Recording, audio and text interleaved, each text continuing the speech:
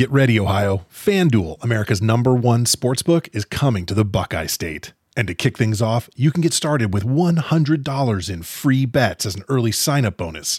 Plus, when you sign up today with promo code OhioSB, you'll be all set for when FanDuel goes live in Ohio. Then you can bet on all your favorite teams and all your favorite sports with $100 in free bets. Just download FanDuel's top-rated sportsbook app. It's safe, secure, and super easy to use. Ohio, this is your chance to get in on the action. Join today with promo code OhioSB. Make every moment more with FanDuel, official sportsbook partner of the NFL. 21 plus and present in Ohio. Bonus issued in non-withdrawable free bets that expire 7 days after FanDuel accepts its first real money sports wager in Ohio on 1/1/23. Unique user identity verification required. Offer ends on the go-live date. Restrictions apply. See terms at sportsbook.fanduel.com. Gambling problem? Call 1-800-GAMBLER. You're a holiday powerhouse. You host the dinners, shovel neighbors' sidewalks, and make everything from scratch. You definitely don't need help making the holidays happen. But Dunkin's Holiday Blend Coffee? A warming medium roast complete with sweet notes of dried fruit and molasses. Or a cranberry orange muffin made with real cranberries just might convince you a little help never hurt. Especially the hot caffeinated kind. America runs on Dunkin'. Price and participation may vary. Limited time offer. Terms apply.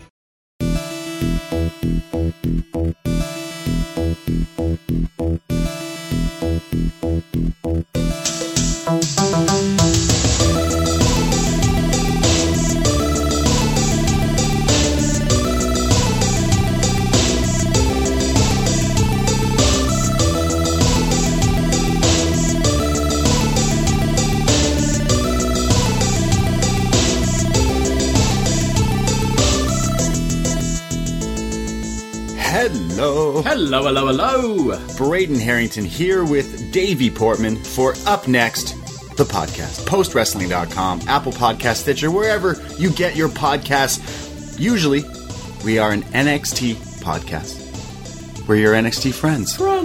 And, well, sometimes we just like to chat things that aren't wrestling. Sometimes. Yeah, sometimes. We started way back doing reviews for, like, Halloween. We did Power Rangers. We did Pokemon way back in the early days of Up Next. And then we started doing a little project where we'd review every Star Wars film. Right. And we finished that a couple of months ago. And since then, we've just been a bit random. We've just been, you wanted to do a Money Plane review? You did a Money Plane review. There was probably a Tiger King review down the line, I think, somewhere. There was Hamilton. We had Hamilton review. We did the New Japan Cup review on the free feed as well. And as we were putting together the schedule for this month, it felt very summery. We thought, what can we do that's summery? We're like, what's a summer movie? Like summer rental, summer vacation. Like, what's a good summer movie? And we thought, well, what's the most perfect summer movie? What is the perfect movie of the summer? Because I kept asking, I've already said this, but in a year from now, people are going to be like, oh, what did you do last summer during the pandemic? And everyone's going to have very similar answers. Well, I went outside when it was nice, tried to make the best of it, but wasn't very good because the summer kind of sucks for 2020. So, in a year from now, you will know what I did last summer because I know what you did last summer. Yeah, how did we go from Star Wars to this? Jennifer Love Hewitt? I don't know. Our podcast, we're always all over the place. You know why? Because we do what we want. We do what we want. We don't take no shit. No. So follow us on Twitter at UpNext Podcast. We do have a Patreon, patreon.com/UpNext. We do so many different reviews. We have Up Yours, where we review all sorts of movies. We did The Terminator. We've done Gremlins. We've done the OG Batman with, the OG one with Adam West? Adam West. Yeah. That was wild. But we do love our horror movies, and we thought we'd be a little cheeky and pick something with summer in the title. And, well, why not go to the 90s for this epic 90s slasher movie? Epic. That's right, epic. Wow, I just described this movie as an epic. But today, we are not alone. See, we want to talk about some horror, and, well, if we're going to talk about scary things, why not bring on an expert? Our friend who helps us with all the social media stuff, as well as Shot in the Dark. He hosts that for free on the Patreon. Please welcome John Sino Evil. What's up, everybody? I'm here to talk some summer horror. Let's go. Summer Horror. Summer Horror. You host the Zombie Pod, which you just launched a few weeks ago, and it's all about horror. And you mix in. There was an episode on wrestling and all sorts of stuff. So you are a whiz when it comes to that kind of stuff, definitely. So I thought, why not bring you on for this movie? But we're all kind of in the same age demographic, a little bit, some more than others. David. Mm-hmm. and this movie came out in 1997, so I have to ask, have you seen this movie before, both of you? I have, yes. So this, as you said, came out in 1997.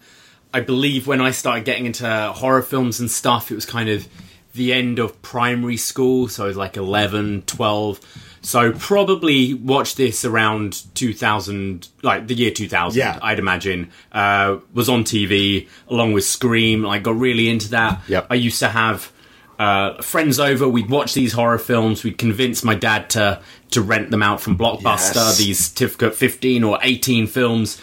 We had a really old camera. I think I've mentioned before in maybe one of the Halloween or Scream reviews. So we used to make our own horror films, yes. but there'd only be two of us, so we'd kind of play different parts and make these films. Wow. They were great. So I've definitely seen this film again, but it has been, I'd say, 20 years since I've watched this. What about you, John? When this movie came out, I was about 12 years old. I had a friend, JC, shout out to JC, but his mom was probably the coolest because she would take us to every rated R movie you can think of. Yes. Scream was fun. And we also saw I Know What You Did Last Summer, this and the sequel in the theaters when we weren't supposed to see it. So shout out to her. I saw this in the theater, and it was like that craze in the late 90s where it was like the return of slashers. So to me, it was like a big moment when this came out.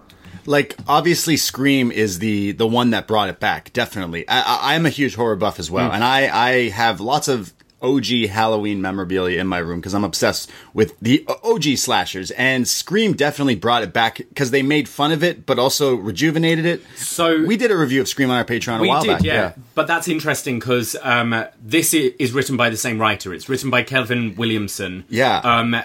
This film is based on a novel of the same name from 1973, written by Lois Duncan, and it was like a young adult thriller. But changed a lot. But in the book, there were no murders. It was still the same concept. 4 teenagers kill someone, and they're kind of haunted by him the next year. But there's no murder in that. So Lame. Kevin Williamson wrote this actually before he wrote Scream. But the slasher genre was dead. Then he took it to a load of studios, and they're like, nah, there's no money in slashers right now. Told him to fuck off. And then I think in a long weekend at a cabin, he just banged out Scream. Was like, I'm going to go back to this. Managed to sell Scream to Miramax. Did obviously very, very well. And then he was like, I do have that I Know What You Did Last Summer script kicking about in a drawer somewhere. Dusted it off. Wow. He'd rejuvenated the slasher genre. Submitted this. And then, what do you know, 1997, this film came out. It's crazy. I remember the craze as well. I was obsessed with the movie Scary Movie, which makes fun of this movie quite a lot. Yes. In that movie, which I'll probably get into. But yeah, this has Sarah Michelle Gellar in it as well, which goes on to be Buffy. Like, she goes on to be this mega... I wouldn't necessarily call Buffy horror, but it's the horror genre, I subgenre. think she'd done season 1 at this point. Wow. Because you even see, as we get to later in the film, where her hair gets cut off. Yes. That's her look in season 2 of Buffy, Okay, I think. all right. Yeah, it's definitely interesting. I feel like this is just a peak 90s movie because it just killed at the box office in 1997 because it had everything that the 90s was doing. I mean, I said I watched this 20 years ago. Apart from Sarah Michelle Gellar, I don't think I'd have really known who anyone else was. And then the ex-WWE writer. Yeah, I'm Freddie saying Prinze at Jr. the time I didn't know who anyone was. And then you go back and you see, Ryan Philippe is in this as well, Jennifer Love Hewitt, Freddie Prinze Jr. You go, this is the most 90s cast I can imagine. I know, John, you're like the horror king, and I feel like the 90s was all these types like of movies. I'm trying to think of what else Scream 2 also had Sarah Michelle Gellar, but what else would you compare this? I feel like there's so many ripoffs, like in the 90s, 2000s, of like all these things. Well, I know that Philip and Sarah Michelle Gellar would later go on to do Cruel Intentions, not a horror movie like per se, but it still had like that thriller element to it. But yeah, you had a whole bunch of different like knockoffs at the time. The writer I know ended up doing like Teaching Mrs. Tingle, which had like some horror elements to it also. But I feel like Scream was coming up with like back-to-back movies like those through the 90s when those movies came out. I would even say films like American Pie coming out in the early 2000s. Yeah. Okay, completely different genre, but definitely still has that same kind of tone. The soundtrack's very kind of similar as well. Like, this is late 90s. We're pushing into the 2000s here. So it was definitely a style of the time. And I really like it. I'm very nostalgic for it. You had the Urban Legends movies as well. With just Urban Legends, so that was another movie that came out around this time. Yo, that one's pretty good. Like, none of these movies are good, but you know what I mean? They're good to watch. They're fun to watch and make fun of. So that's, I guess, what we're going to do with this movie. So, I Know What You Did Last Summer. Yeah, right at the beginning, they got me with the Mandalay Production Studios logo. You thought a tiger was showing up? They Peter Griffin me. Have you seen that bit on Family Guy? No. Where he's like, oh, it's like when you go to the movies and you think the movie started and then you realise it's like, oh, okay, car, going down a mountain, there's a lighthouse. Oh, it's Lighthouse Productions. Okay. I was like, whoa, what's a tiger doing here? And then realised it was just... Same thing happened to me. I put it on last night. I'm like, what movie is this? Why is there a tiger coming through? Did I put on the right summer movie? I don't know. So we have mid-90s rock music playing. Sorry, mid-90s rock? You mean... Typo Negative, exactly. The goth fucking like kings here covering Summer Breeze, dude. This is a banger. Also, check out Typo Negative's all the stuff they're goth like icons. And as soon as this hit, I was like, oh shit, I'm excited. This movie has Typo Negative in it. Yeah, real one here. Love it. Epic. It's the 4th of July celebrations. We see some guy sat on a rock, looking at this kind of like medal coin thing he's got. It's like the Inception. He's chugging a drink. Fireworks are going off. There's a beauty pageant, and we see Buffy the Vampire Slayer, Sarah Michelle Gellar, or here she's known as Helen Shivers. She's giving her like speech at the pageant, like, how do you want to make the world a better place? She's saying, oh, well, I'm going to move to New York City and be an actor and use my art to help people. Wow. So inspirational. World What a brave young woman. We're at a party and we see some geek called Max. You may know him from Big Bang Theory. Yeah, he's like one of the main guys. He's one of the main dudes. He's in Christmas Vacation. Yes. Right? He's the son. Which another, like, I guess cameo here. You're like, whoa, this guy was in a bunch of stuff before Big Bang Theory. Yeah. He shows up here. He's kind of a creepy nerd. He is, but what I also find funny is he's playing, like, the nerd here. Still a pretty good-looking guy. Let's be honest. Like, he's... Yeah. Yeah. They've cast beautiful people in this film. Like, he's no, like, Freddie Prinze or... No one is. Yeah, pretty good-looking guy here, I think, at the time. Well, Big Bang Max tries to hit on... He asks Julie out, who is our kind of main protagonist in this film. Played Jennifer by Love Hewitt. You can tell she's the hero right away because she kind of politely turns him down. She's not like, hey, fuck off, Max. She's like, no, I'm good.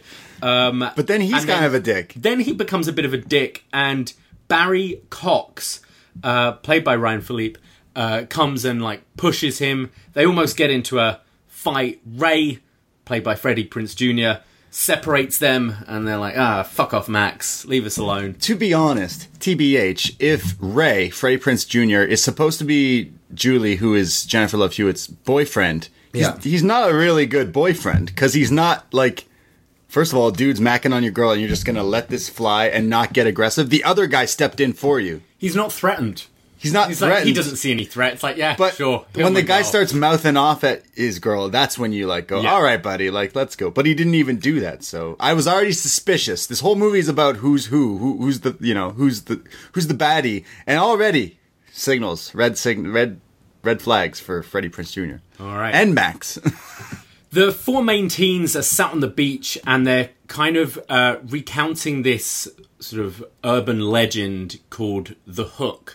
And like all urban legends, there's many different variations, and they start arguing about what happened. They're talking about this Hook fisherman killer, and they're like, hey, no, he wasn't amputated, he was gutted, and they're arguing about how these teenagers died from the Hook. John, what's your favorite urban legend, or what's the one you tell? Is it a hook? Is it a drip? What it was that they're arguing over the different sounds? Yeah. Yeah, I mean, the whole Hook urban legend has been used before in Prom Night, Sorority Row. Even kind of Candyman in the Way had the whole, like, Hook killer aspect to it. So it's definitely, like, a popular urban legend that they took in this movie and made it a reality. I like Captain Hook. He's my favorite guy. I think he was misunderstood, in my opinion.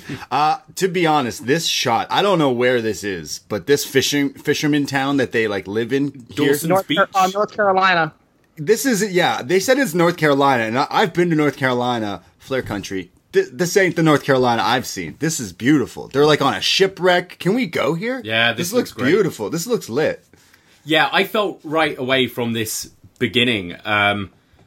I was kind of like, I don't even really want to get into the horror. This looks great. I'm enjoying these teenagers. The music. You were into the romance? The music's awesome. You were into the 90s romance? I was, yeah. An episode of Dawson's Creek? Yeah, all you hear is the Dawson's Creek theme play. I felt like when I went to see The Amazing Spider-Man with Andrew Garfield, the first one, I liked his relationship with Emma Stone so much. I was like, I don't need any Spidey shit. Just give me these two for 90 minutes. You are ridiculous. And that's how I got there. They start... Just watch Dawson's Creek, then. All right. But no, I like this. I thought they set the scene really well.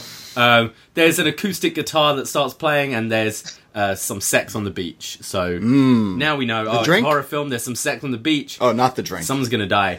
No, watching this in 2020 is kind of weird, knowing that Freddie Prinze Jr. marries Sarah Michelle Gellar. They're still married to this day. So this is the movie they met. Yes. This is the movie they met on set, and they barely have any dialogue to each other. They only have 2 lines to each other. And they met and fell in love. That's crazy. And then what's even better than falling in love? Falling in love and being cast as an on-screen couple in the live-action Scooby-Doo. That's goals. That's power couple. So we're now in the car. We're driving like around this sort of cliff face. Beautiful. It looks awesome. Barry changes the music from this acoustic making love on the beach music to some heavier like metal music. He's out the sunroof, he's drinking from the bottle. And then there's a thud. They hit something. And what was that? Barry starts losing his shit because this is his car and Ray was driving. He's blaming Ray. His car's now all dented and bashed up. I'm pretty sure this was the same spot where Doctor Strange lost his hands, right? John, this looks exactly the same as that cliff. I feel like I've seen this cliff in movies like numerous times. Like I don't know if it's like a famous shooting scene, but it definitely looks like it's been used before. It looks very familiar, yeah. I'll have to look this up while we talk. I'll look up the filming location. Yeah. So they're like trying to find what they hit. They're arguing, was it an animal or something? They freak out.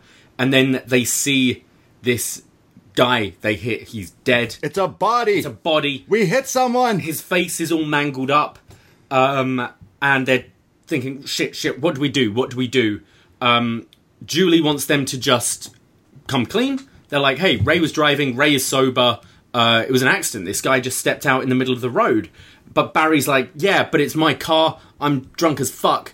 There's no getting out of this. We gotta hide the body because no one will believe that this was an accident. Boy, okay. Well, let's look at this situation here. What would you do if you hit this guy? We're gonna just talk about how we want to get away with murder here, but you have to go to the police. But then this Ryan Felipe, who's like kind of the heel in the group of friends, is like, no, fuck you. We're gonna throw the body off this road. Didn't happen. And they're like, okay. And then Ray, who's supposed to be your babyface good guy, Freddie Prinze is like, yo, man, I'm kind of poor and I don't have money to like fight this. So let's just listen to him and throw the body away. And then Sarah Michelle Gellar's like, yeah, I'm a beauty queen and like this would just look bad. And then Jennifer Love Hewitt's like, well, guys, fuck. Would that be us in this situation? Who would be who? I think I'd want to come clean. You are definitely the guy who wants to come clean. I couldn't handle this guilt hanging over my head. I think me and John might have a discussion about it. I think this kind of situation as well. Like I'd be like, no, I think someone could buy. Like this guy shouldn't. No one should be walking here anyway. Yes. Right. So I think. Yeah. Why was the guy in the middle of the road in the cliffs? There's no sidewalk or anything. This guy shouldn't be like. This would be illegal. Right, to be walking around here anyway. So I think there's enough doubt that you wouldn't be convicted for this. I think so. I think we could get away with it. But I know me and John here would be like, okay, let's talk about this. John, what would you do in this situation? If it was 1997 and I'm like one of those 4 pretty privileged white people in that car, I'm pretty sure you probably would get away with it. Just saying. 100%. There's no cameras. There's one guy who's sober. The rest are a bit drunk. Like, yeah, I guess. Well, they hit this guy, and they just like, what do we do? What do we do? And as they're kind of pondering this, Max. Oh, Big Bang Max. So Julie is like, I got this, and starts flirting with him, but it is very awkward. She says that Barry is sick. Barry is kind of puking over the edge of the cliff because he's like, why are you guys just all stood in the middle of the road?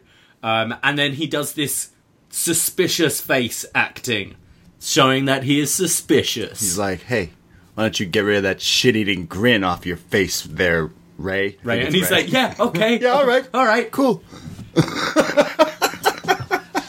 So they managed to kind of convince Max to like leave. He's suspicious. But he does see the dents in the car and all that, so he's kind of suspicious about something. Yeah. We go back to the body, and Julie kind of wants to find out who this guy is. She's searching the pocket. Let's check his wallet. And Helen, Sarah Michelle Gellar, is, after all this, she's still wearing her crown from the beauty pageant. Wouldn't you? You worked so hard for this. Why wouldn't you? She loves this thing. And the man wakes up and grabs the crown and then gets kind of thrown into the water, like falls into the water. And Sarah Michelle Gellar's like, oh no, my crown. I think it's more because like it would tie to her. Yeah. I don't know if she's just like, man, no, I fucking love that crown. No, I think she just wants her crown. I don't think she's worried about... Think. Yeah.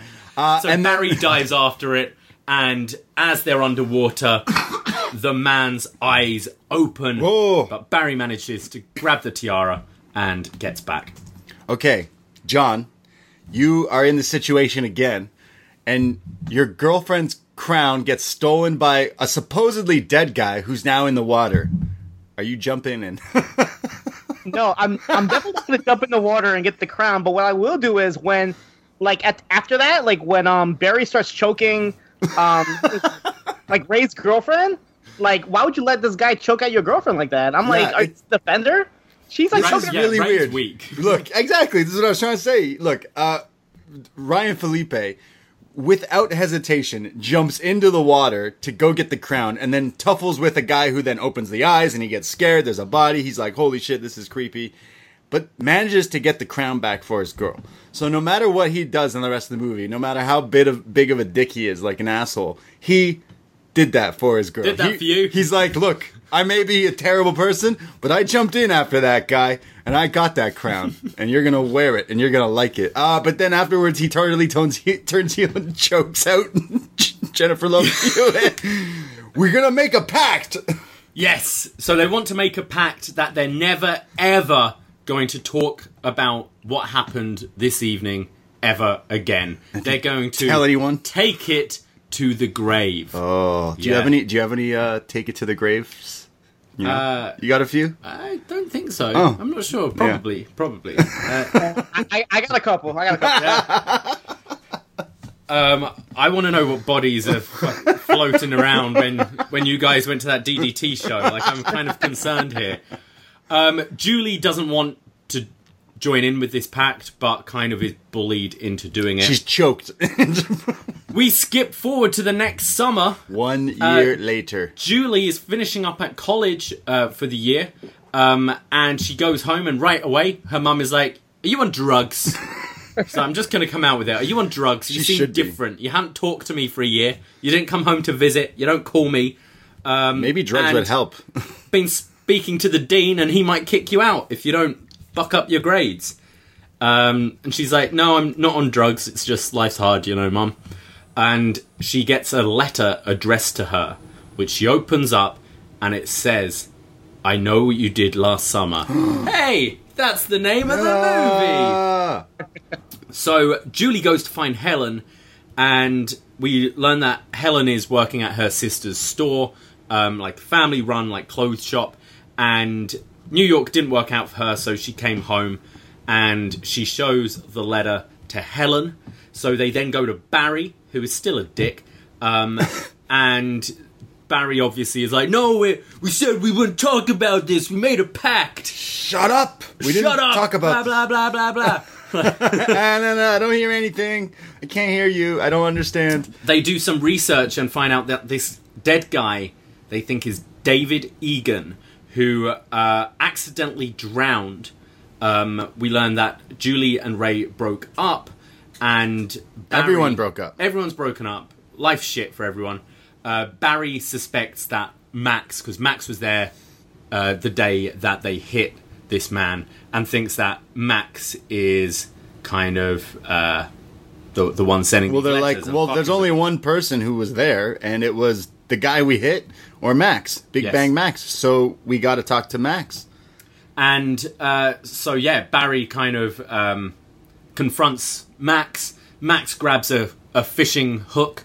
It's an ice pick. This is like a fishing hook. It's a tease that you go, oh, maybe it is Max. Yeah. This is the beginning of kind of the breakdown of this group, that they're being kind of haunted by someone, and it's sort of a who done it now almost. Do we suspect Max? Is it a member of this group? We find Ray, who is a fisherman now. Yeah. And Julie tells him that she doesn't blame him for what happened, but doesn't want to know him anymore. This is your total Dawson's Creek shit going on here. I know you love this, because he's like, hey, we broke up, but I still have feelings for you. Can we talk things over? She says to him, we need to talk, and then says to him, yeah, we need to sort this out, but I don't want to know you, and, I don't want to know you, and then just, like, starts walking away, but then just starts running away. And you're like, wait, what the fuck? This is a trope in so many films. It happens in theatre all the time. It's one of my pet peeves in theatre. Like, why that are you when running? you exit the stage, you just run off. How? Like, unless I'm like, shit, gotta go. Like, my bus is here or something. John, do you ever finish conversations by running away? I don't think I've ever done that, but I feel like after watching this, I'm going to start doing that. I might just start doing it. It might be my thing. Jennifer Love Hewitt. I run away from my problems, but I don't run away from things like this. Like she's like, sorry, like, gotta go. And then just like, yo, I'm running away because she's scared. And he's like, yo, what the fuck? I wonder if it's, because you sometimes get these stage directions which are more kind of metaphorical. Like, as you said, you run away from your feelings. I wonder if it is a stage direction like that, where it's like, and then she's running away from Ray, and she just took it literally. There's in a Winter's Tale by Shakespeare, there's a stage direction which says, exit pursued by a bear. What? And everyone, like, to this day, people debate, wait, did Shakespeare mean literally a bear comes out and chases this guy off? Or does it mean act like you're running away from a bear? Wow. Yeah, maybe that's what it is. Maybe this was exit pursued by a bear, and Jennifer Love Hewitt. Maybe they decided to run. Maybe the script just called for Jennifer Love Hewitt to run. Maybe it just called for that. Yep. I don't know. The studio's like, hey, we're about 25 minutes into this film, and we ain't seen any women running yet. It's 1997, but yeah. I just found that it's interesting because this is a fisherman town. Right? She moved away but came back, and Ray has been a fisherman now. It's Freddie Prinze Jr. He's got fucking black dyed hair. If you're on a boat all day in the sun, your hair ain't looking like that. You ain't looking like that. I don't buy it. He's not a fisherman. Thus, I was suspicious of him again. Okay, were you suspicious of Ray, John? At this point, I was probably leaning more towards Max, like as if I'm watching it for the first time, because they try to make him seem like he's the one that's coming back for revenge and whatnot. So my eyes are all on Max. But you had, Barry, who was like the hot-tempered one. So you kind of, but Ray, I don't know. Ray was a little bit too quiet to me. Well, if you're suspicious of Max, that might go away with the next scene. Yes. I would say that I maybe was suspicious of Ray because he seems like the... like in Scream, like the Billy Loomis, the boyfriend who seems nice and then... Fear the Reaper. Yeah. So yeah, we go, are we ready, guys? The first death of the film. Yes. We have Max. Well, wait, there was technically a death. We're not so sure, right? Oh, yeah. With the car. So, yeah. This is like death 1B. Yeah, sure, yes. Let's go. Max is in a kitchen kind of boiling some crabs and some lobsters. And I want this job, by the way. It looked nice, yeah. And we see the fisherman walk in, pick up a fishing hook, and drives it right through his face, like under the chin, into the mouth. Like an uppercut with a fish hook. With a fish hook. And drags him into the boiling water, face into the water, then dragged across onto the floor, leaving a trail of blood.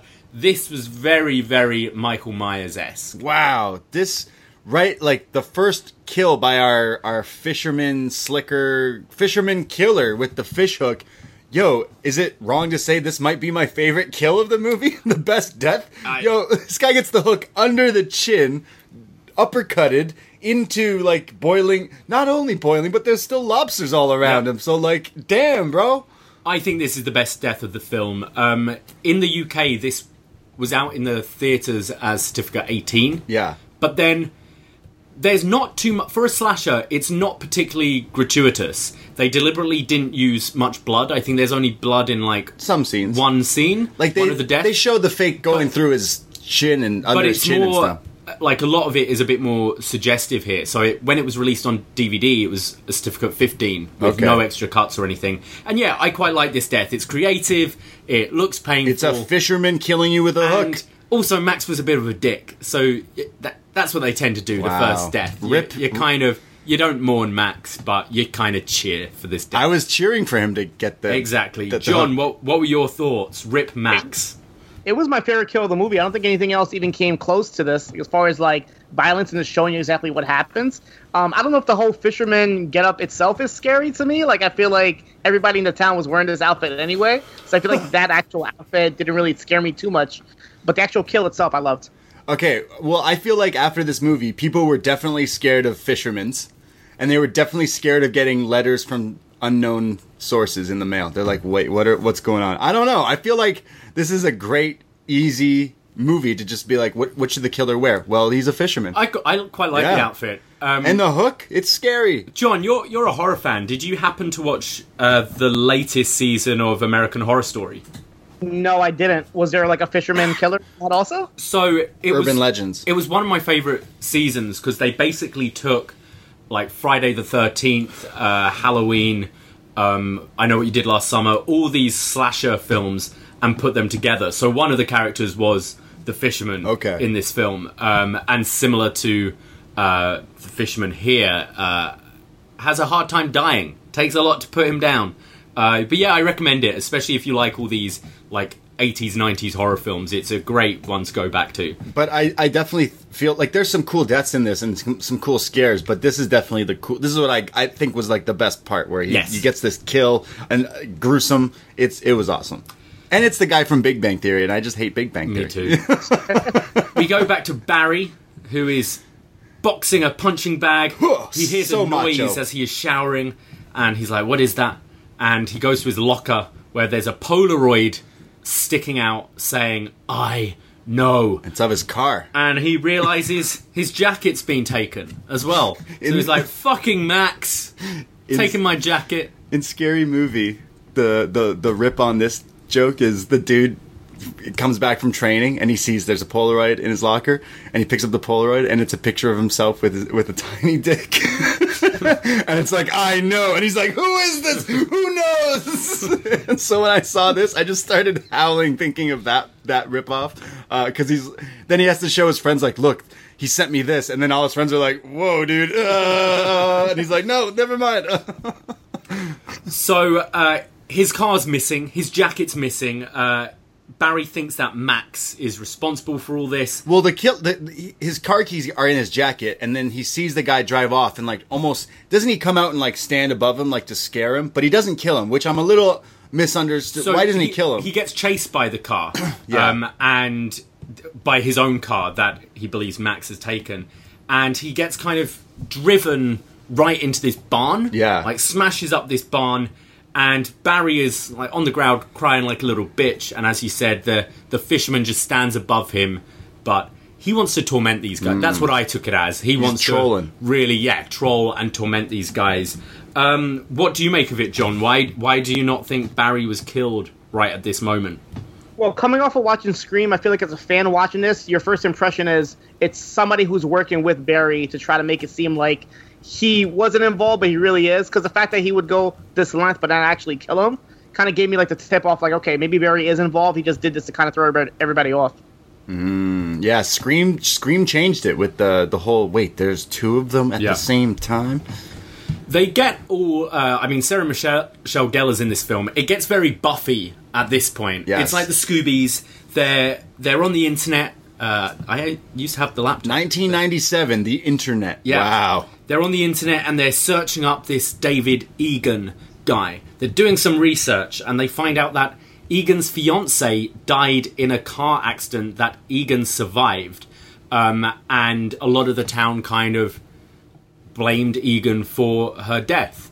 So they go, okay, interesting. And he died in kind of the same place where this man got hit suspicions. A year prior.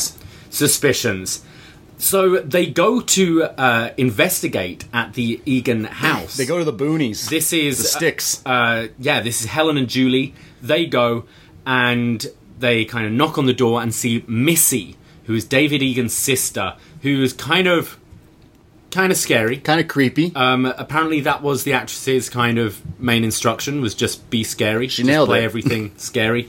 Yeah, she's kind of. You get the feeling this one might do like meth or something. That's kind that's scary to me. That's what I took. Like this, kind of creepy, a bit on edge. You live in like the boonies on your own private land in North Carolina somewhere, and you got like dead animal carcasses. You like chop your own wood, but you're just a girl named Missy who lives alone. Scary. Yeah, John, am I taking that a bit too far? She seemed a little methy to me. Methy Missy. They're trying to give you some like Texas Chainsaw Massacre vibes, where it's like this like stranded house in the middle of nowhere, and you don't know what's going on or what's happening in the basement type of vibes to it.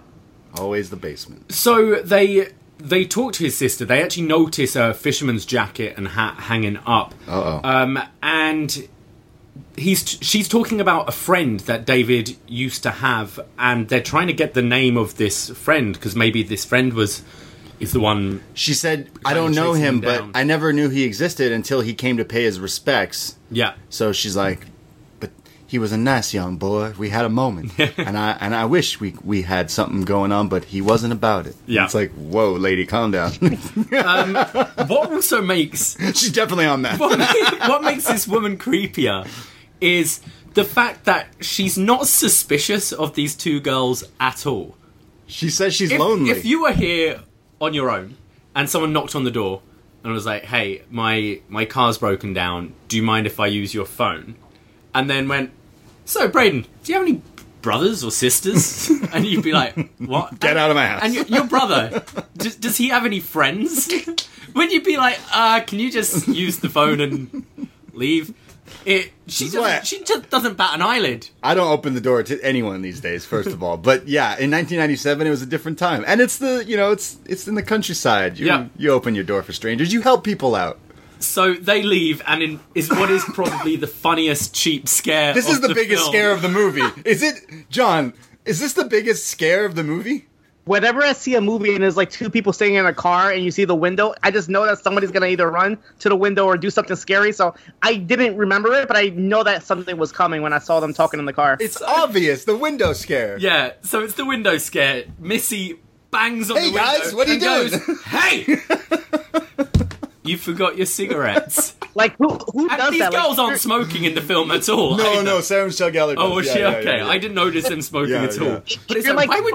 somebody and you go to their car, who's gonna like run up to them and say, "Hey, you forgot this"? Like nobody actually does that. I was watching with someone and they jumped and I just laughed. I'm like, this is the biggest scare so far. And I've seen a guy die with a hook, but this strange lady in the sticks is just like, hey. Missy is kind of... Shout out Missy. I think she's the best character. Best scare. She's so fucking Best creepy. scare of the movie, and it's just her going, hey, you forgot your smokes. So Helen starts contemplating that maybe David Egan wanted to die, as that's where his girlfriend was killed. So it kind of makes sense. So she's maybe thinking, hey, maybe we can get away with this. Maybe it wasn't murder. Maybe it was suicide. And Helen is now at home. She's kind of reminiscing about the good old days. She's looking at her tiara. She's like, yeah, that was good until we killed a guy. Her older sister, I believe it's Elsa, is it? She's a bit of a dick. She's like, look, you need to work tomorrow. And Helen's like, no, fuck that, I've got a lot going on. Leave me alone, I'm not working. I don't want to work. And then the next morning, Helen wakes up. Well, it's kind of creepy, actually, because we see the fisherman go into her room and stay in her closet, and then she goes to sleep. So you're like, she's gonna die or what? But then she just wakes up, so the guy didn't kill her. Didn't kill her, but cut those gorgeous blonde locks. What? Cut him off. Not Sarah Michelle Gellar. Yeah, so she wakes up and she's pulling her hair out, literally, hair's just coming out, and she sees written on the mirror in lipstick, soon. Whoa, creepy. What did you make of the hair cutting, John?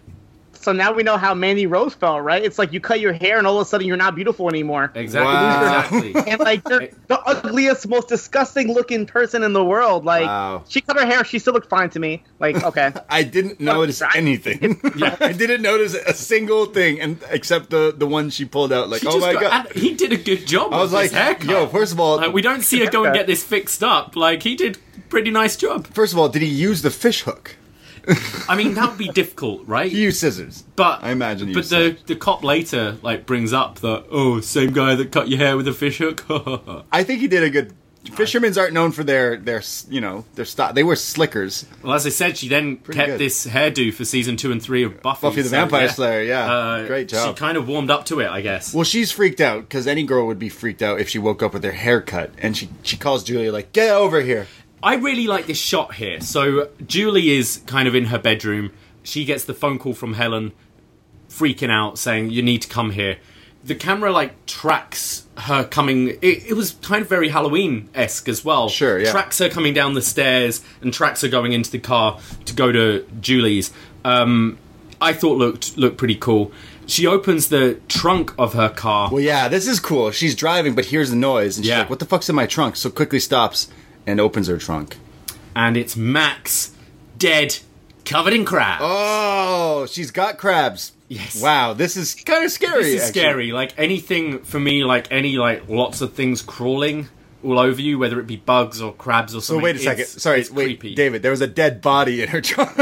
Yeah, but it's... But you were like, whoa, those crabs are scary. You know, when you see, like, in horror films with, like, the maggots and the flies all crawling over. I hate it. It's creepy, it's gross. Yeah. And they do it here with crabs to keep it on brand. If I wanted to scare you, I don't even need to put a dead body somewhere. I just need to fill it with little moving crabs or lobsters. I mean, wouldn't that freak you out if you went into your bedroom and there were a load of crabs? Oh yeah, I'd be shooketh. But I'm Portuguese and I'd be like, yo, free dinner. Like, let's go. But yeah, I understand. That's a scare right there. What did you make of this scare, John? Does this top the Missy scare or? It's pretty freaky. I mean, if you're in a car and you're hearing like random noises and you don't know what the hell you're gonna hear, and you open it up and like Max was wearing Barry's jacket on top of that, so he's wearing like one of your jackets. Yeah, that's kind of freaky. So they're all kind of trying to. They get together to talk about what's happening, and Jennifer Love Hewitt decides to go for a bit of melodrama, throws her arms out, spins around, and goes, "What are you waiting for? Come on!" He's messing with us. Yeah, I remember that scene. I don't know if it's from the trailer, but like when I saw that scene, that immediately popped back in my head. Like, this is a scene from the movie that I still remember 20 years later. This is definitely a scene that's shot for the trailer. What are you waiting for? This is heavily made fun of in Scary Movie so as funny. well. But He's just messing with us. What are you waiting for? He's out there. What are you waiting for, huh? It's the spin. It's the spin with it as well. What are you waiting for? Again, like, I don't know how many people in real life would, A, run from a conversation, and B, just yell and spin. It's so ridiculous, so over the top. Jennifer Love Hewitt, Oscar deserved. It's the 4th of July parade. Helen is on a float in her tiara. She's like, yo, a lot of shit's going down, but I ain't missing my parade.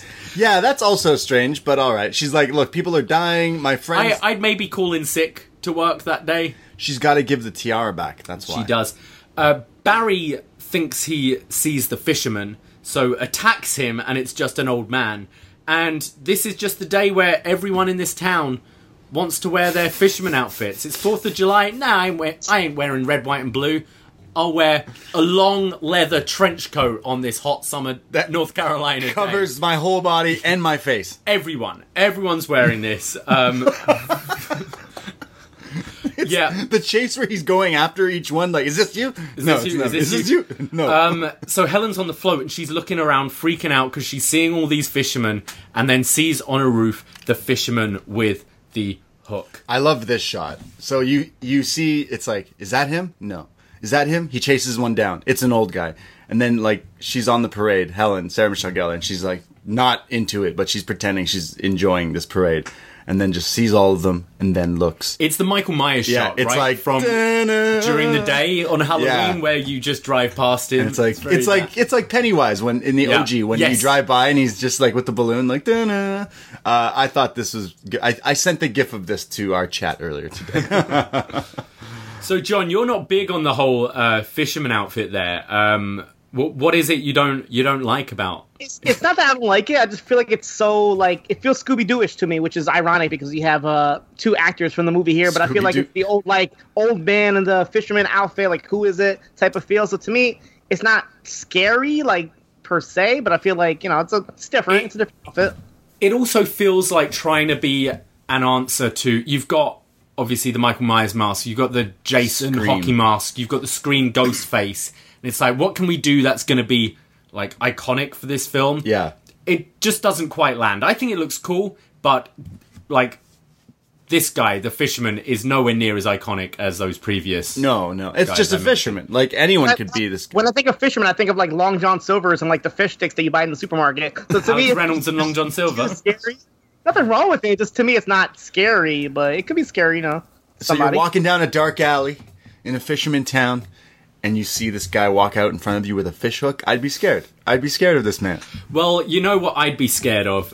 Julie decides to go back to see Missy. And Missy just comes out with a bloody kitchen knife, and is like, hey! You want to do some meth? It off. Scares Julie. And they start talking about Missy's dead brother. Missy says that that David... killed himself and left a suicide note which says, "I will never forget last summer." Julie says, "Look, this isn't a suicide note. It's a death threat." And Julie's like, "Hey, I saw his arm and had Susie on the tattoo on the tattoo." And Missy's like, "Yo, he ain't got no tattoo. He ain't got no tattoo. He ain't got no tattoo." So what could this all mean, Basil? Apparently, the actress who played Missy, as I said, was told to just kind of be scary. But also, the story was very close to home for her because she actually lost her brother. Right, yeah, I read recently as well. So I actually think her performance is really good in this because there is that sadness, but the kind of creepiness and scariness to her as well. I thumbs up for Missy. Yeah, she, like I said, she had the best scare of the whole movie. So Julie kind of thinks, maybe it isn't this David guy. I gotta get back to town. I gotta get back and tell the others. No cell phones. No cell phones. We're at the beauty pageant, and a girl is singing Fame. What is it? Irene Cara? It's karaoke at the beauty pageant. She's singing Fame pretty badly. I've done Fame twice. Okay. It's a fun show. Done it better than this? I didn't sing this. Actually, yeah, I did it better than this. I think you sing better than I had to play a violin and that the piano. I want to see that.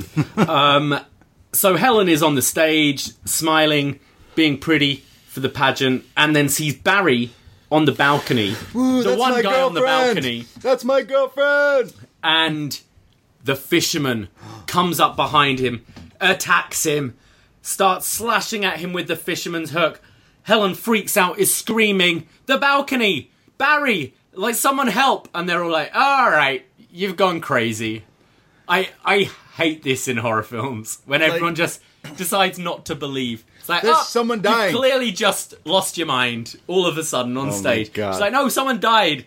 A cop's there. It's like, alright, what happened?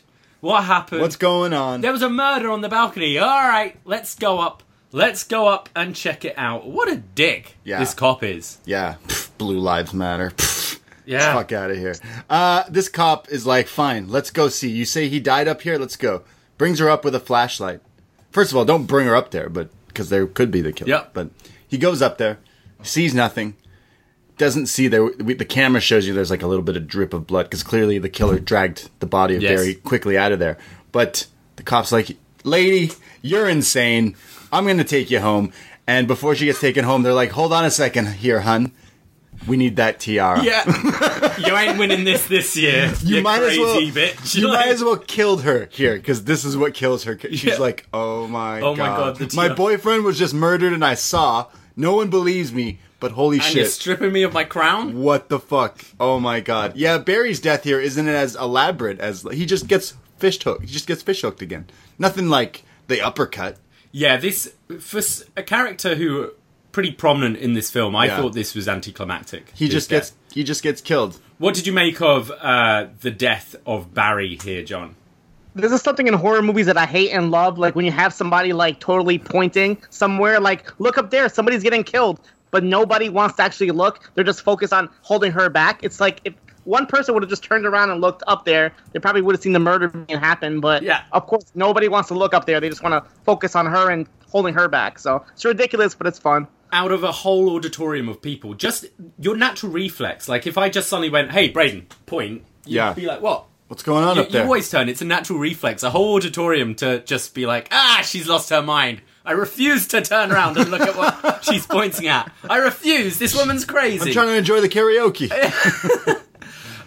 So now it looked like to me that Helen had been arrested by this cop, because she's in the back seat of this car. The doors are all locked, and he's like, "Oh, I'm driving you to the loony bin." It seemed like he's like, "Look, I'm going to take you home, and you're going to sit in the back of the police car, not in the front, but the back, which is locked. Yeah, because it's for criminals. Because you're crazy." And is like, "I'll take you home, la-di-da-di-da. Oh, looks like a fisherman over here on the road down this alleyway is having some car trouble. I better leave you in the back of this car locked while I go check on that." It's like, I won't help you when you scream murder, but this fisherman needs help. Wow. Yeah, it shows what police officers... This scene is right out of Scream 2, right? Where... The two girls in the back seat of the car. Right, okay. I think Ghostface was driving and gets the cop gets the pole through him and everything. This scene is like right from that. So the cop goes to check on this fisherman. You got some car trouble? He gets shanked by the fisherman hook, and Buffy is stuck in the back seat. I called her Buffy. Helen is locked in the back seat. She's trying to get out. She smashes the window and runs to the store, her sister's store, manages to escape the fisherman, but he's still after her. This is a pretty epic chase scene, I thought. Like, she goes through the department store, and, well, first she somehow gets out of the cop car. She busts through the window, which, wow. She Charlotte Flairs it, right? If like, a woman the size of Sarah Michelle Gellar can break through the back of a police car, then what does that tell for, like, actual criminals that get put in the back of these cars? That's very true. But she escapes, and the thing about this guy is, in Scream, like, the killer runs after you, but in Michael Myers, he just walks after you. And the fisherman here is like, nah, I'm going to troll you and just walk at you. Yeah. Like, I'm not going to run after you. And it's pretty... I'd say this is probably a good part of the movie here. That she, like... She escapes him, runs. It's the classic Halloween when Laurie is trying to open the door, and like the kids are like, oh, okay. And again, Elsa's like, nah, I don't really want to open the door. And then she gets in the nick of time, and then somehow he gets in through the back door, and he chases her through. I thought this was pretty good. I think Sarah Michelle Gellar is great, by the way. Oh, she's fantastic. Shame she kind of like fell off, right? I don't know if she fell off, but like she just didn't do too much afterwards. So I don't know if it's good. I mean, same with Freddie Prinze. He went on to do WWE writing. He does more writing, right? But I thought this for like as a horror movie goes, I thought this whole chase from top to bottom, because she also then escapes the department store and then runs out and realizes, hey, there's like, it's 4th of July, so there's all these noises and sounds and fireworks and parades and stuff, so no one hears her get caught. Her sister's also murdered. Oh, right, yeah. As well. The bitch sister. Yeah, the bitch sister's murdered. That's so late Mortal Kombat. Yeah, that is. Billy Madison's teacher. That's Billy Madison's teacher, and it's Sonya Blade from Mortal Kombat. Oh, okay. That's so funny. I knew I recognized her. I was like, yo, yeah, Sonya Blade's the best. I'm with you. I think this is maybe the best kind of chase and kind of thrill. I thought it was good. Of the film, where kind of the tension's rising, you get a bit of anxiety. She's one of the main characters. Girl trying to escape. Something I like about the character of Helen is she's a bit of a bitch, but she's likable. Like, she's not too... You're rooting for her at the end. You want to see her survive. Yeah. And normally this kind of character would be one of the first who goes. It's like, oh, it's the bitchy blonde girl, let's kill her off. Whereas here, I think, as the film goes on, you start being more on her side, which I liked. Personally, I prefer the slow chase to the running. Yeah, I always like definitely. the stalking. John, do you have a preference on your serial killer chases? Do you want a slow idle walk, or do you want a guy running at you? No, the slow pace thing always like does it for me. Like the one moment where they're in the store, which is called Shivers, by the way, which is their last name, but it fits. But you have the part where you see all these mannequins that are covered with like the plastic over their head, and you just know that one of them is going to be the killer. And then he finally pops out and starts chasing Helen. Like I love that. Where it's like this very quiet scene, but you know that something's going to pop out at you. And they definitely did that in that scene. This actually felt very... it's Scream 3, right? Yeah. In the movie set. And there's one in the costume department. Yeah, this was one similar. of those deaths. You can definitely see the influences on other films. I like this. And then eventually Sarah Michelle Gellar gets fishhooked here, like in an alley where no one... Normally people would be able to hear her screaming and stuff, but because of this fireworks and a parade, and just no one in this fisherman town cares about anyone but themselves. Well, poor Helen. Not only did she manage to smash the cop window, but she jumps out of... Like a window. Like high up to escape here. And she's, as you said, running through this parade, the fireworks going off. She is attacked. Oh. But manages to get away. Does she get shanked here? She gets killed during the fireworks. Unbelievable. You have a parade walking by. Like, my peripheral vision is not 100%, but if I see somebody to the left of me getting murdered, I'm pretty sure I'm going to see it. Like, I don't know. That's just me. I really like this scene, and it's kind of is unfortunate. You kind of do go, oh, when she gets killed, because you thought she was going to go. Look at all she got away through so much, and then finally it's just this. It's the fireworks that it's the downfall to Helen. But I prefer the slow chase. I love old school horror and stuff like that, but I hate Jason Voorhees because he's a ghost, therefore he can just teleport. So it doesn't matter if you're running, if you're walking, or he does the slow walk or whatever, because he'll just teleport. And I'm like, that's bullshit. What kind of? So I like the realistic thing of this fisherman. You can't see his face. You know he's got this hook. You know he's been fucking with people and killing people, and he's walking towards you. That's scary. I totally was distracted by the fireworks here, just like these people. Just distracted. I just wrote, Helen is attacked. I'm like, oh yeah, she died. She died here. It's people like you that is why serial killers are getting away with murder. So...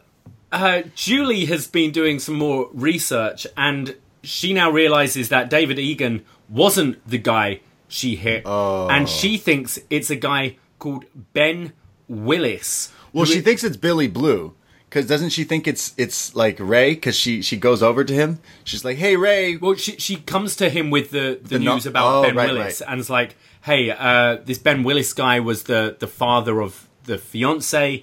And I think he murdered David Egan, and then it was actually Ben we hit. But as she's telling him this, she sees Billy Blue ridden on the boat and thinks Ray is the friend of the of David Egan. Oh, she's like, wait a second. And then realizes, like, oh, it was must you. actually be Ray. It was you who went to Missy, who had the moment of lust with Missy.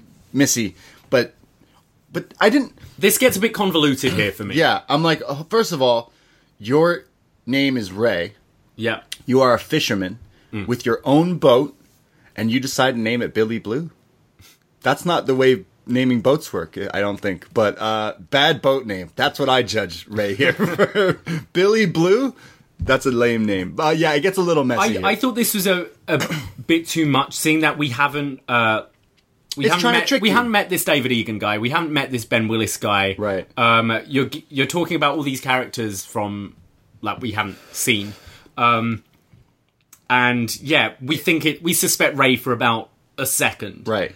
They're still trying to trick you with the classic thriller twists and stuff. Yeah. What did you think of all this kind of exposition here, John?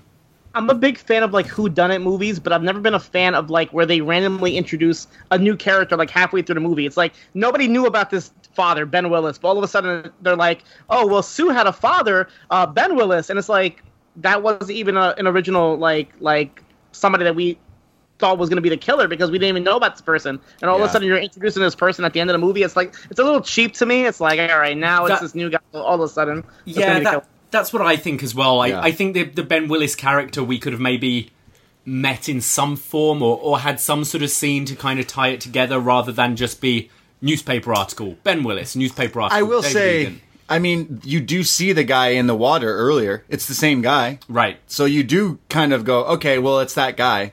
Like, I understand that. I think it should have been Max. But he was killed earlier, so it's like, I think that is the better angle there. For the whole movie, Max would, instead of dying there, unfortunately, because he has the best death, he should have hung around longer to keep that, like, going, and then actually be him. Like, I think that is, like, the proper, would have been a more proper turnaround. But here, they just introduced, this guy. You'd have to retinker the whole film, though, because I don't think you'd go so obvious with him early on. But you could do a fake the death. You don't see his death, but you could still do the crab thing where he just... I was pretending to be dead with crabs all over me. I think it's fine, but then she thinks it's Ray, so then she's like... running away. She just loves running away. She loves running. So, look, word of advice, guys. Yeah. If your girl suddenly thinks you're a murderer... It's happened to me. ...and runs away... Don't run after her. It looks really fucking suspicious. No, wait. Just let her run. Maybe send her a text and be like, in 97, babe, you've got the wrong end of the stick Pager. Here. Can we talk? Don't run at her like you're a serial killer.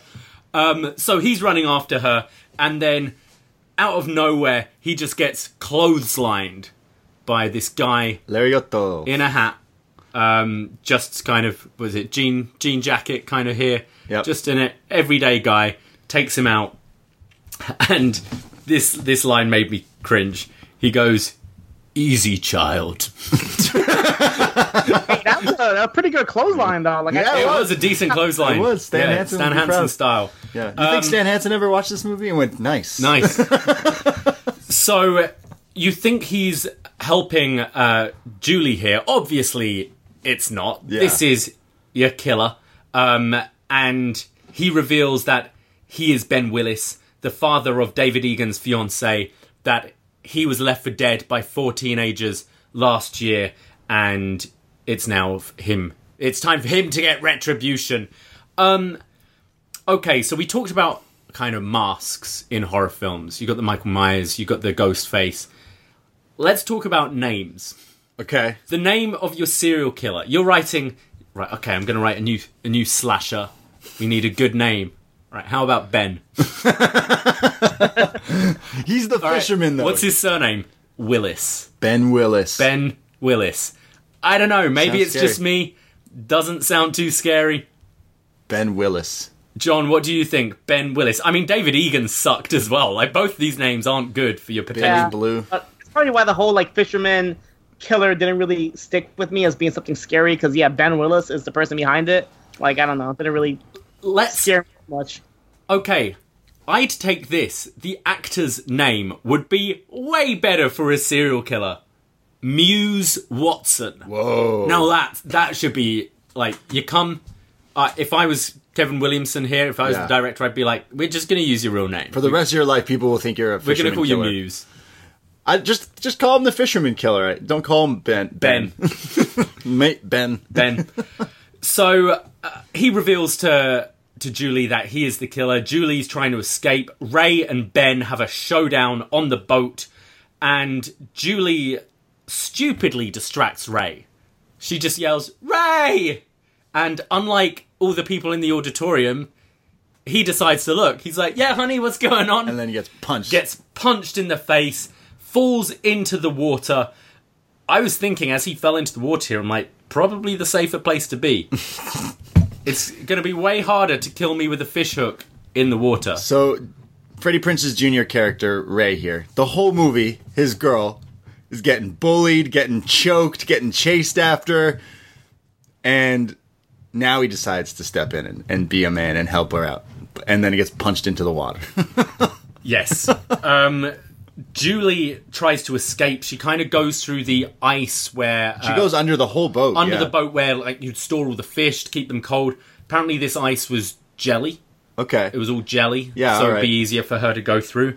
Looked kind of fun. It looked... Is that weird? I'm a city boy. I live in Toronto, and if I ever escape, if I go off the grid... I'm becoming a fisherman. I've decided. Okay. That's what I'm going to do. I want to have a boat with like ice and Ben inspired. Yeah. What's his name? Ben Willis inspired. Ben Willis? Yeah. If you ever need to look me up, Ben Willis. That's the code name.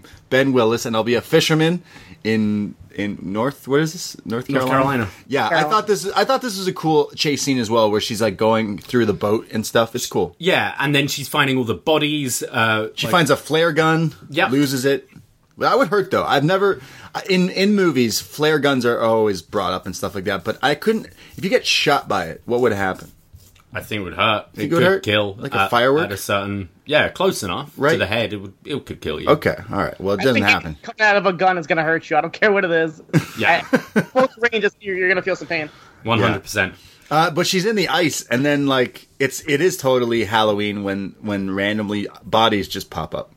She's like, oh, I know this person. And all the characters we've missed. They're dead people. Oh my god! And he's why is he keeping the bodies on ice? Just for this scene. Just to scare her. With her yeah. Okay, got it. Why of all the people is he focusing on her? Yeah, he was probably the least guilty of them all. He's a plot troll. Holes. He's a troll. Plot holes. Ray gets back on the boat and knocks out Ben with kind of one of those big sort of winch rope hook things. And then he gets up, he wakes back up, says, "Happy 4th of July, He's Julie." the Undertaker here, yeah. When you leave a man for dead, make sure he's really dead. And he lifts the hook up, but gets it caught in a rope. So Ray pulls the winch, which sends Ben flying into the air, and then just has his hand chopped off, and he falls into the ocean. Wow. And then Ray... Okay, let's talk about this apparent death here. Yeah, so he gets his hand sliced off with the hook in it, goes flying. That's how Brock Lesnar got the inspiration for his tattoo. It's a hand cut off holding a hook. Yeah. Legit. Brock has this tattoo. So, yeah. I love the line, "When you leave a man dead, you should have left him dead." That's really great. You need some cheesy... That was great. I love that. Line, right? But that's how this killer is defeated. His hand gets cut off. That's it? Yeah, I thought this kind of sucked. Especially that...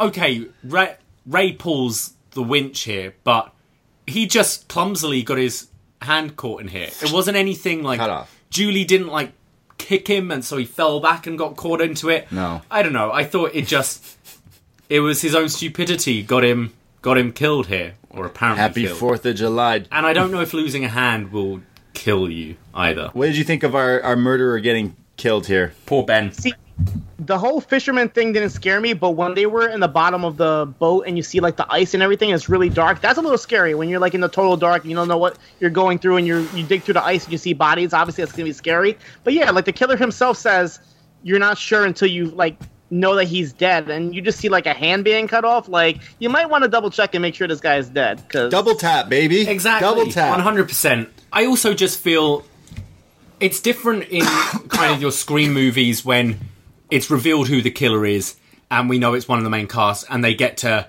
kind of have that final showdown, not in their like horror costume. Yeah. I don't know this Ben guy. It's just some guy. It's just some guy in jeans to me. I kind of feel he should still be in the jacket, or some part of the fisherman attire. For this here. I don't know. I thought it was a little lame and anticlimactic, but Ray thought this is the best opportunity. Okay, all our friends are dead. All my friends are dead. We've just almost been killed.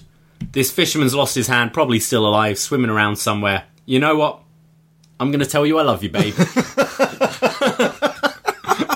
Professes his love to Julie, and the sheriff comes and he's like, hey, so any idea why this guy would want you dead? And they look at each other and go, nope. I don't know. Nope. No idea, officer. I was just having a lovely day. Lovely 4th of July. Same as always. And then classic horror movie line from like one of the cops here. He goes, okay, so the body hasn't shown up yet, but don't worry. The body will show up. They usually do. Thanks. And that's when we see kind of they've put a net in the ocean and they've got the hand with the hook. The hook! So this was kind of a sort of inventive way of doing the kind of hand rising through the AJ Styles, right? Yeah. Wow. They usually do. Yeah, John, all the horror movies you've seen, of course, they never find the body, which equals No, of course sequel. not. You have to see how much money this movie makes first and see if the sequel is in the horizon. That's the key element of a horror movie is, wait a second, why would we kill this guy? Yeah. We skip forward to the next summer. A year later. I know what you did last summer. Julie seems happy. She's in a towel. She's just had a lovely shower. I'm happy too. She's on the phone to Ray. They're in love. She tells him that, hey, I've made the dean's list. Remember a year ago, her mum thought she was on drugs because the dean was going to kick her out. Now she is on drugs. List. She's super happy, and one of her friends says, hey, Julie, you've actually got some mail. And the music starts to turn. Uh-oh. The handwriting looks very similar. Oh, God. The tension's building. She opens it up. You think it's from the fisherman, but it's actually just an invite to a party. A pool party. Yeah, sounds fun. But there's a double swerve because she turns around to go back into the shower room, and in the steamed up window, written is, I still know. Ooh. She's looking very scared, but not scared enough to run away. She's just like, it can't be. It can't be. No. It can't be. How? And a man jumps through the window. She screams, end. And the credits roll. Yeah. Hush plays. Yeah, classic Freddy Krueger here. This is the total Freddy Krueger You've got drip. to. If you're doing a slasher film, you gotta have this final jumping through scare, right? a mirror, glass, right? Yeah. John, it's the Freddy Krueger, right? It definitely is. Like, I'm watching this, and I was gonna binge through all three of them. I'm like, yeah, I'm gonna watch all these movies. But as soon as that ended, I'm like, nope. to start off with what happened, because you can't just ignore that. Even though most movies do ignore what happened, but it's I want to know what happened. Who attacked her? Does it do that? Have you seen the sequel? I feel like I have a long time. Again, I haven't seen this movie since it was in heavy rotation on Much Music, MTV, and stuff like that in the 2000s. But I remember watching the second one somehow, some way. I definitely haven't seen it. It's even lower. It's even worse. I'm curious from this end if they do the Halloween 2, where it just Jennifer picks up right and after. Freddie Prinze Jr. They both come back for it. I know Brandy's in the sequel. That's all I really remember about it. Though. Brandy's in the sequel. Right. Nice. Yeah. It's classic ending of a horror movie here. Girl in the towel, oh, what do you? She's on the phone. Oh, what do you mean what I'm wearing? And then the steam rises. The I still know. It's fine. I like the double swerve here though. Yeah. I like how they tease you with the letter, and then you think everything's okay, and she turns around and you see it written, which is creepier because he was in there in the shower room with her. It's way creepier. I quite like the end. It's very, as we say, it's very kind of cliche, but it's fun. It's a slasher film. I want the tropes in a slasher film. Yeah, you definitely got that out of that. You definitely got that. So that is I Know What You Did Last Summer. Critically, this didn't do particularly well. Shocker. IMDb, it's got a score of 5.7, so just a pass. Metacritic, it's very low. It's on a 2.5. And Rotten Tomatoes, it's not fresh. It is rotten. It's 42%. I don't know. I think enough time's passed that I enjoy this genre. I'm very nostalgic for this time, like the late 90s, early 2000s. I love films coming out around this time. This was around the time as well where I kind of sort of stopped watching your kids' movies and enjoyed watching kind of your R-rated. Like, I was young. It was, like, naughty, right? You put on there's a teen certificate movie. 18 when you're 12. It's fun. So I'm really nostalgic for this time. I really enjoyed watching this film. It's not great, don't get me wrong. It's fun. It's really fun. I think the cast are really strong here. You've got good kind of teen actors of this period. They're probably like 33. They're probably, yeah. But they're all pretty likeable. I do want to go and watch the sequels just out of curiosity. I do find it funny how I Still Know What You Did Last Summer came out in 1998, and then 8 years later they thought, maybe there's a bit more in this franchise, and I'll Always Know What You Did Last Summer. Oh my god. John, what were your thoughts overall? I loved it. Going back and watching it, I mean, it had like total, like you said, 90s nostalgia to it. All the actors are like heartthrobs at the time, like teen stars.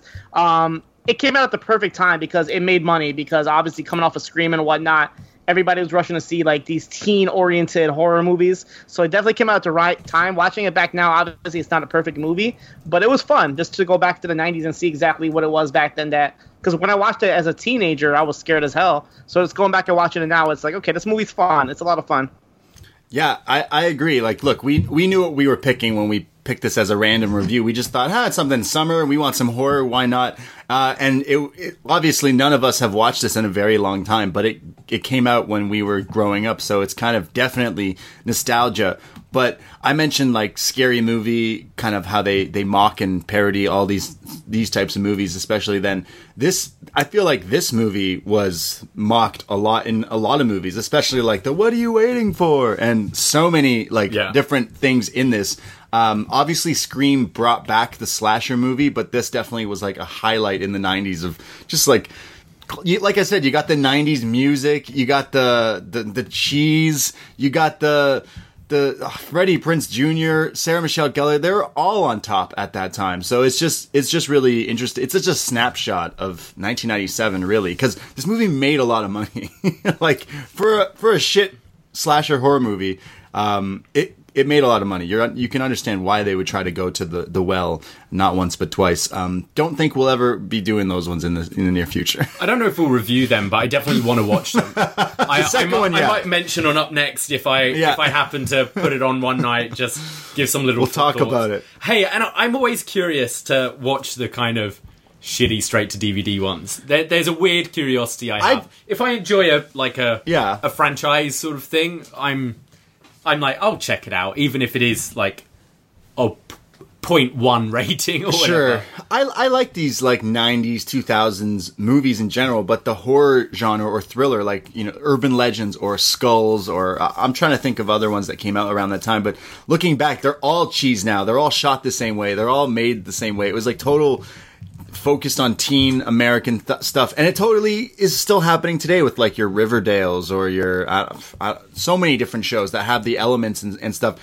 Scream had a TV show made by MTV, which I watched as well, but it's still being like it's still popular. Yeah, there's definitely a calling for it. As I said, I do really recommend watching that the latest series of American Horror Story. If you like these kind of films, it's a real kind of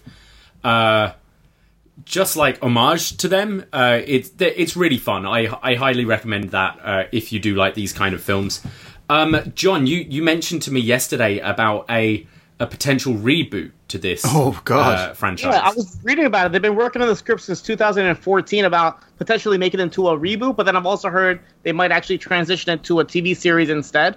So I'm not sure if it's going to be a movie or a series, but it's supposed to be a reboot of the original movie that came out. I'd be down for a series, to be honest. I feel like it would be the MTV, what they did with Scream. Yeah. But they just made a whole new, like, characters, whole new everything that was kind of similar. And I feel like they would do that with this, and I think it would work. I think it would be like the thriller and more mystery and stuff like that. I think it could work. I mean, I would say keep the kind of core concept of, like, teens accidentally kill someone. Yeah. But you don't even need to necessarily do a fisherman or anything. You can do... No, you need a fisherman. That concept set anywhere, I think. You need that fish hook coming up under the guy's chin. You need Ben. You need Ben Willis, the killer. Ben. Again, this is a horror movie, and we do like to talk. I think we already mentioned that the kill of the movie, the death of the movie, is Max. Big Bang Max. Unanimous. Yeah, I think that was a unanimous a thing. And Missy is the scariest part of the film. I want to see a Missy spin-off. Wow. That would be great. Like 20 years later, what's she doing? Old Missy. That would be a series I'd watch. Just her living her life out in North Carolina. Yeah, that'd be great. I think there's money there. Money to be had. We did post up on our Patreon a feedback thread, and I see that one person has commented, because clearly one person really loves this movie. Yeah. So how about I read this? Go for it. From our Patreon, patreon.com/upnext. Tony Arthur. Not had a chance to rewatch this recently, but I remember loving this movie. Although I also love Scream, and I Know What You Did Last Summer is often seen as the ripoff, I personally prefer this movie. The characters' reactions to the horror around them seems far more realistic than some of the other movies, and I appreciate that. There is a fair to good chance, however, that my fondness for this movie down to the fact that Jennifer Love Hewitt was my first crush. I had recently fallen in love with her character from Can't Hardly Wait and was watching a lot of her previous work. I think you're not alone there, Tony. I think there was added terror for me in every scene she was in danger. However, my love for her prevented me from investing in the other characters. Was happy when Galecki dies because he thought he had a chance with her. Didn't care about Felipe dying after he had manhandled her, and didn't like Freddy for doing nothing about it and just being a bit crap. Buffy was fine, but how she can win a beauty contest in a town that has Jennifer Love Hewitt seems a bit far-fetched to me. Wow. It's not Jennifer Love Hewitt's bag. She didn't want to do that. Right. She was a book girl.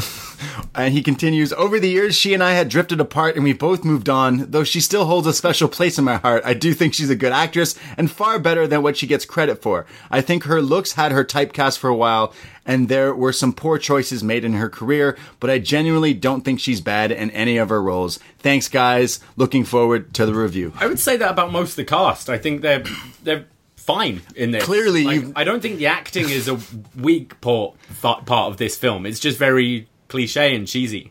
Clearly, you've never seen The Tuxedo with Jackie Chan. Yes, and Jennifer Love Hewitt. I do remember that. Yeah, I saw it in theaters. Jeez, I remember that. Then I think our friend Tony here has seen that movie.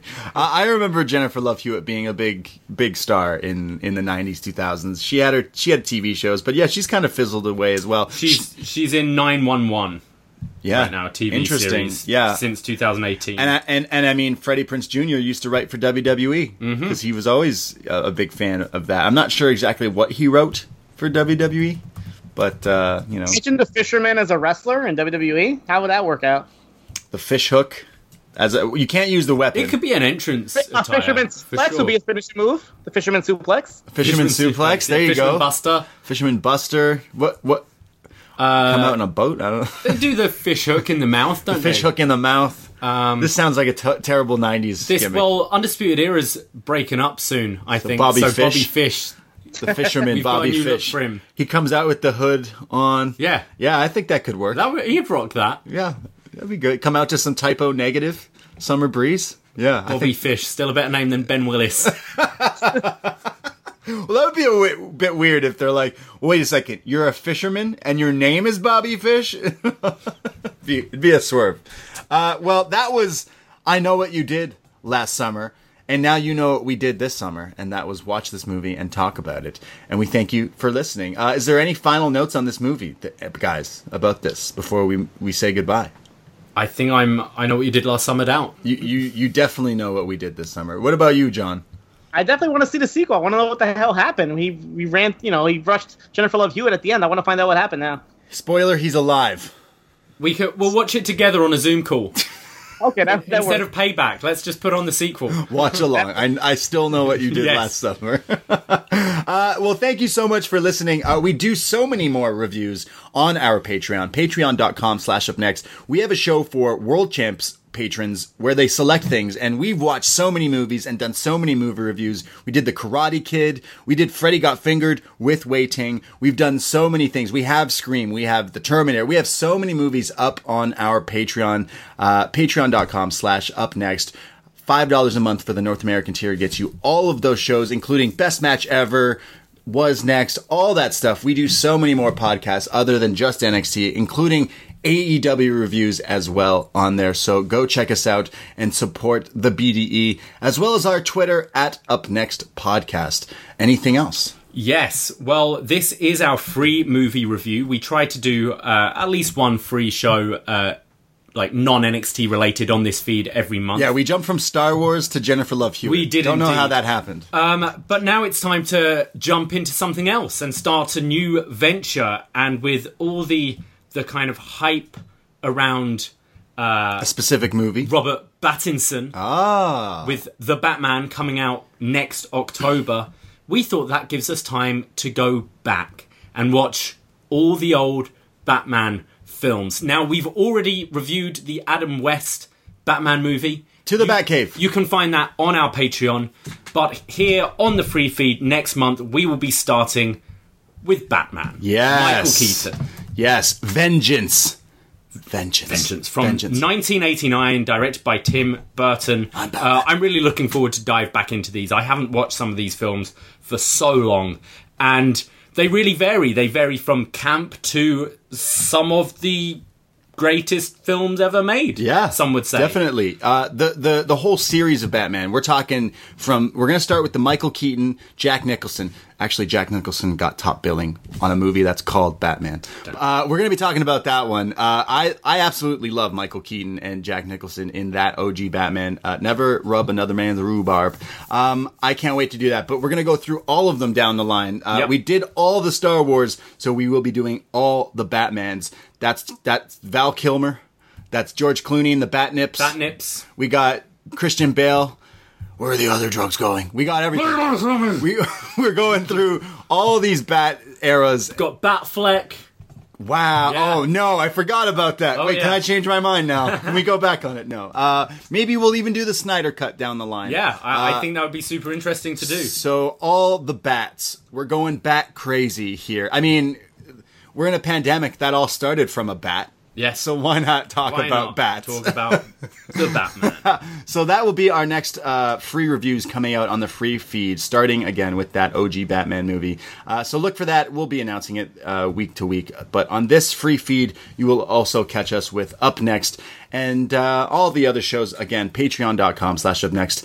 So many more shows coming out, including a Best Match Ever TNA X Division show that's coming out this weekend with friend of the show, JP, from the Grapple Spotlight, which is going to be a lot of fun talking about all the crazy No Limits X Division and all that stuff. So many podcasts, so many shows. Go check us out. And John Cino, Mr. Shot in the Dark, Mr. Zombie Pod, thank you so much for joining us and talking about some horror movies. Even though we're doing Batman, I'm sure we can still be random and throw in. Like I said, we do whatever we want. We do what we want. We ain't scared. So, John, thank you for joining us. We definitely will have you on. But please plug away all the stuff you've got going on as well, my dude.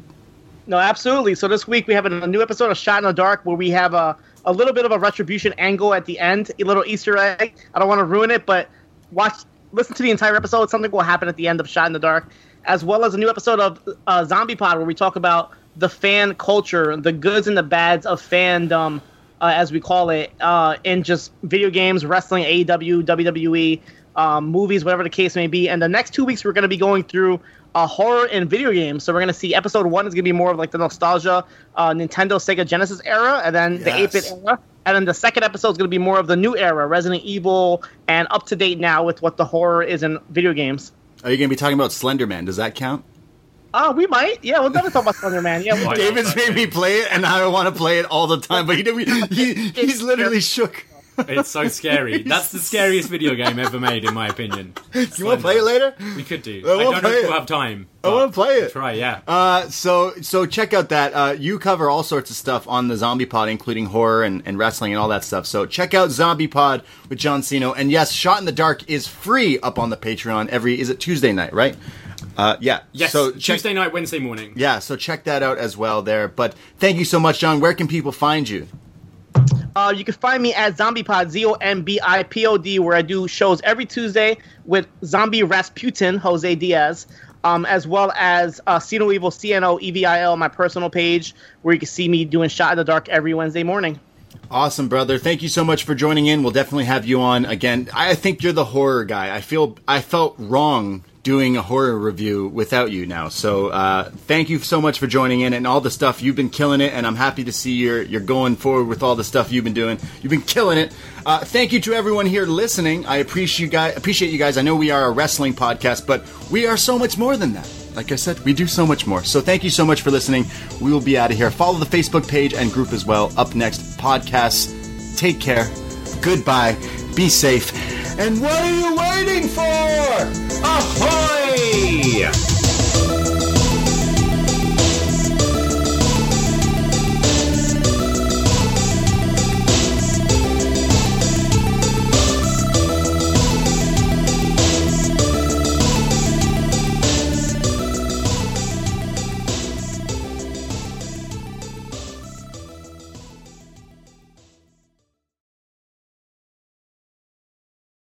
You're a holiday powerhouse. You host the dinners, shovel neighbors' sidewalks, and make everything from scratch. You definitely don't need help making the holidays happen. But Dunkin's Holiday Blend Coffee? A warming medium roast complete with sweet notes of dried fruit and molasses. Or a cranberry orange muffin made with real cranberries just might convince you a little help never hurt.